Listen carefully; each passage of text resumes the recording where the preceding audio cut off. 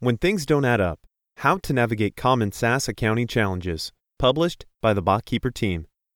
In a world where the average company uses at least 5 clouds at once to store data and information, SaaS businesses are in high demand. SaaS, software as a service companies, host an application and then make it available for customers over the internet.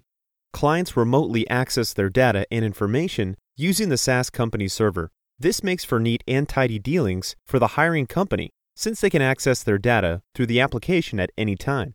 It also eliminates the need for manually stored data, saving time, money, and valuable office space. As an example, BotKeeper is a SaaS company. While things are relatively seamless for the client, behind the scenes, the SaaS company is working hard to provide uninterrupted service. This includes recognizing and handling common SaaS accounting challenges, so clients and customers can continue to rely on the SaaS company without delays or interruptions due to taxes or other regulatory snafus. As with individual financial management and taxes, no one wants to mess with the IRS. Are you launching a new SaaS company and are worried about the accounting challenges you face? Or perhaps you've been in business a while but need to streamline your accounting processes? Whichever scenario describes you, keep reading to discover some common SaaS accounting challenges you'll face and how to overcome them. What makes SaaS accounting challenges different? Every business is required to pay taxes, and each has its own accounting challenges. Unfortunately, SaaS companies face unique and complicated hurdles around tax time. In fact, software as a service accounting even differs from other software business providers. The major difference is how SaaS companies deliver their products. Traditional companies provide physical software to their clients, who then implement it in their places of business. SaaS, on the other hand, simply hosts the service for the client using a cloud-based system.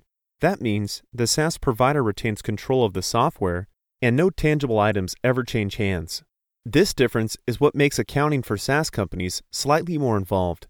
Businesses must be careful when reporting revenue and expenses, since most clients have ongoing contracts, and many sales are based on commission. Let's take a deeper look at the specific challenges and how to handle them. How to handle SaaS taxes? The answer to this question is constantly evolving. Because software as a service is a newer, non-traditional way of doing business, calculating taxes can be tricky. The main reason is that SaaS businesses deliver a service, not a product. There's no clear-cut moment when the goods and payment change hands. In fact, the SaaS business and customer relationship are often ongoing for the duration of a contract, or multiple contracts ideally. Without having a simple way to determine revenue, how do SaaS companies file taxes? SaaS businesses and sales tax.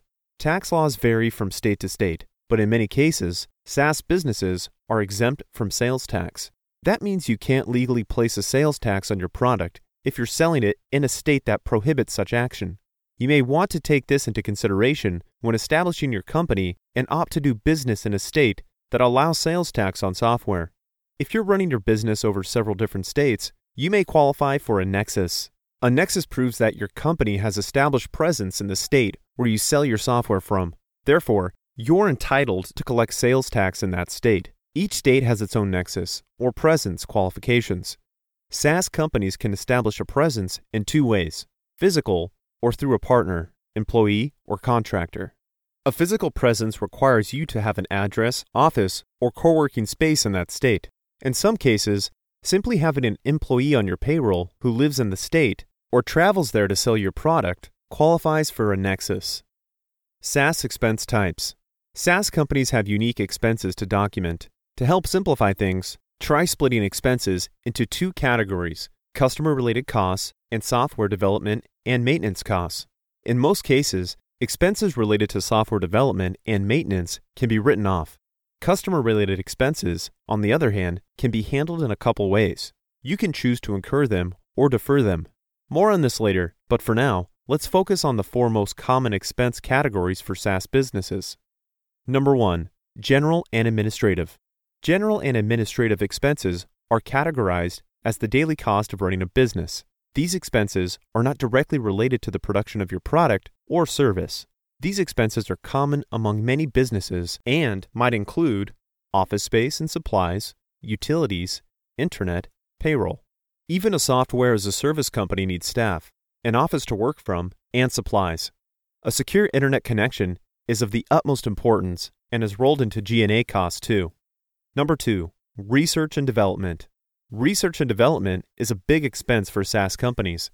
After all, your entire product is based on software development. R&D expenses for a SaaS company include the staffing costs for building your service. This encompasses your engineering team, cost of equipment, licensing software, and any other incurred expenses related to developing the product. New SaaS companies can expect research and development to be their biggest expense. After you're done building your business from the ground up, expense levels will balance out. Over time, you may see a spike in your sales and marketing expenses. To keep costs in check, perform a market analysis against industry norms to make sure you're investing a reasonable amount in the development stages. Number 3, sales and marketing. Every company will incur sales and marketing expenses, and a SaaS business is no different. Track your sales and marketing efforts to determine which methods are working and which need a reboot. These expenses will include your staff, marketing and sales teams, plus their commission. Advertising costs will vary depending on the size of your company and how much time and money you want to invest. Number 4, cost of goods sold, COGS. Determining the cost of goods sold for SaaS companies can pose a challenge since you're selling a service, not a tangible product. Your COGS will help outline your gross margins as well as your customer lifetime value. These are important metrics at the core of any successful SaaS company. The cost of goods sold isn't just about revenue. This metric encompasses your customer service expenses as well as any internal systems you're using to host that service. These include an email server, a cloud host, and other software. Incurring and deferring expenses and revenue. The difference between incurred and deferred expenses is relatively simple. A deferred expense is one that has already been incurred, paid for, or obtained, but not yet consumed or used. At this time, the cost is documented as an asset. When the service or product is consumed, the cost is then moved into the expense column. As a SaaS business, you may be wondering which expenses to defer and which ones to incur up front. Deferred expenses. Understanding deferred expenses for SaaS businesses is vital to keeping your records up to snuff and your business compliant. Let's say a customer contracts your SaaS services for 2 years and chooses to pay the entire amount up front. That's a reason to celebrate. Except, you should hold on that, because you can't count the payment as revenue just yet.